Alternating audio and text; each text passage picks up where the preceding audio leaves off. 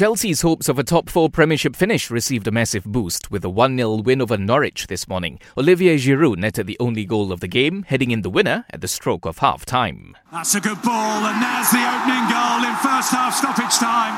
Olivier Giroud gets it right this time, and what a good time for Chelsea to find their scoring touch.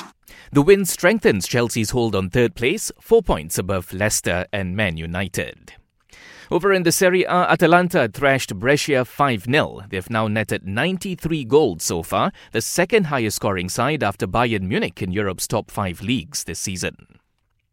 Elsewhere, reports say French champions PSG are eyeing Man United forward Marcus Rashford, although it's not known if any official approach has been made. Rashford, however, is greatly valued at Old Trafford, with United unlikely to let their prized asset leave for anything less than a 9-figure sum. British tennis number 1 Jo Konta is the latest to confirm her attendance at the Palermo Ladies Open, the first tournament when the WTA Tour starts in August. Her attendance alongside Simona Halep means 5 of the world's top 20 are participating. And back home, Malaysian track legend and one-time fastest man in Asia, Datuk Rabuan Pit, is recovering well, having undergone an angioplasty after experiencing chest pains recently.